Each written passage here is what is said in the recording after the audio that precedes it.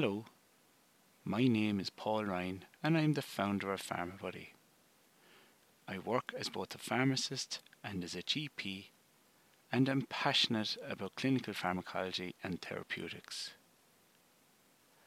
I enjoy making international guidelines relevant to those of us in primary care.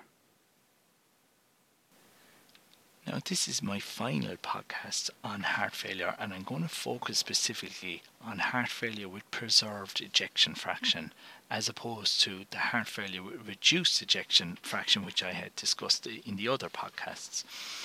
So we've different aims with this because there's less of an evidence base for pharmacological management in patients with heart failure with preserved ejection fraction. So we want to, number one, reduce symptoms with diuretics. We also encourage lifestyle modifications, so obviously for the patient to stop smoking, reduce alcohol, weight loss if they're overweight or living with obesity. Increase aerobic exercise and manage comorbidities and cardiometabolic risk factors such as hypertension, atrial fibrillation, ischemic heart disease and diabetes.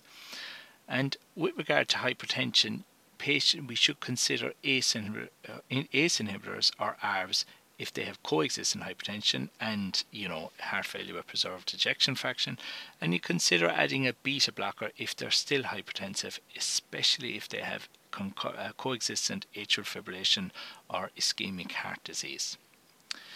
Now, with regard to diabetes, if the patient also has diabetes, you want to ensure good diabetic control. What does that mean? The target basically will depend on life expectancy, frailty and comorbidities, just like it does with other diabetic patients. You generally aim for a HbA1c of 53 millimoles per mole, and you consider using an SGLT2 inhibitors in those with type 2 diabetes. And what about the fluid overload? So with fluid overload, you treat with loop diuretics, as you do with patients with reduced ejection fraction. NICE recommend low to medium doses, so such as less than 80 milligrams a day of furosemide. Thiazides can be considered alternatively if they're needed for hypertension. Interestingly, JAMA published in 2022 that the American guidance recommends that gliflozin, either dapagliflozin or empagliflozin, can be used for heart failure with preserved ejection fraction. So that actually brings me to the end of today's podcast.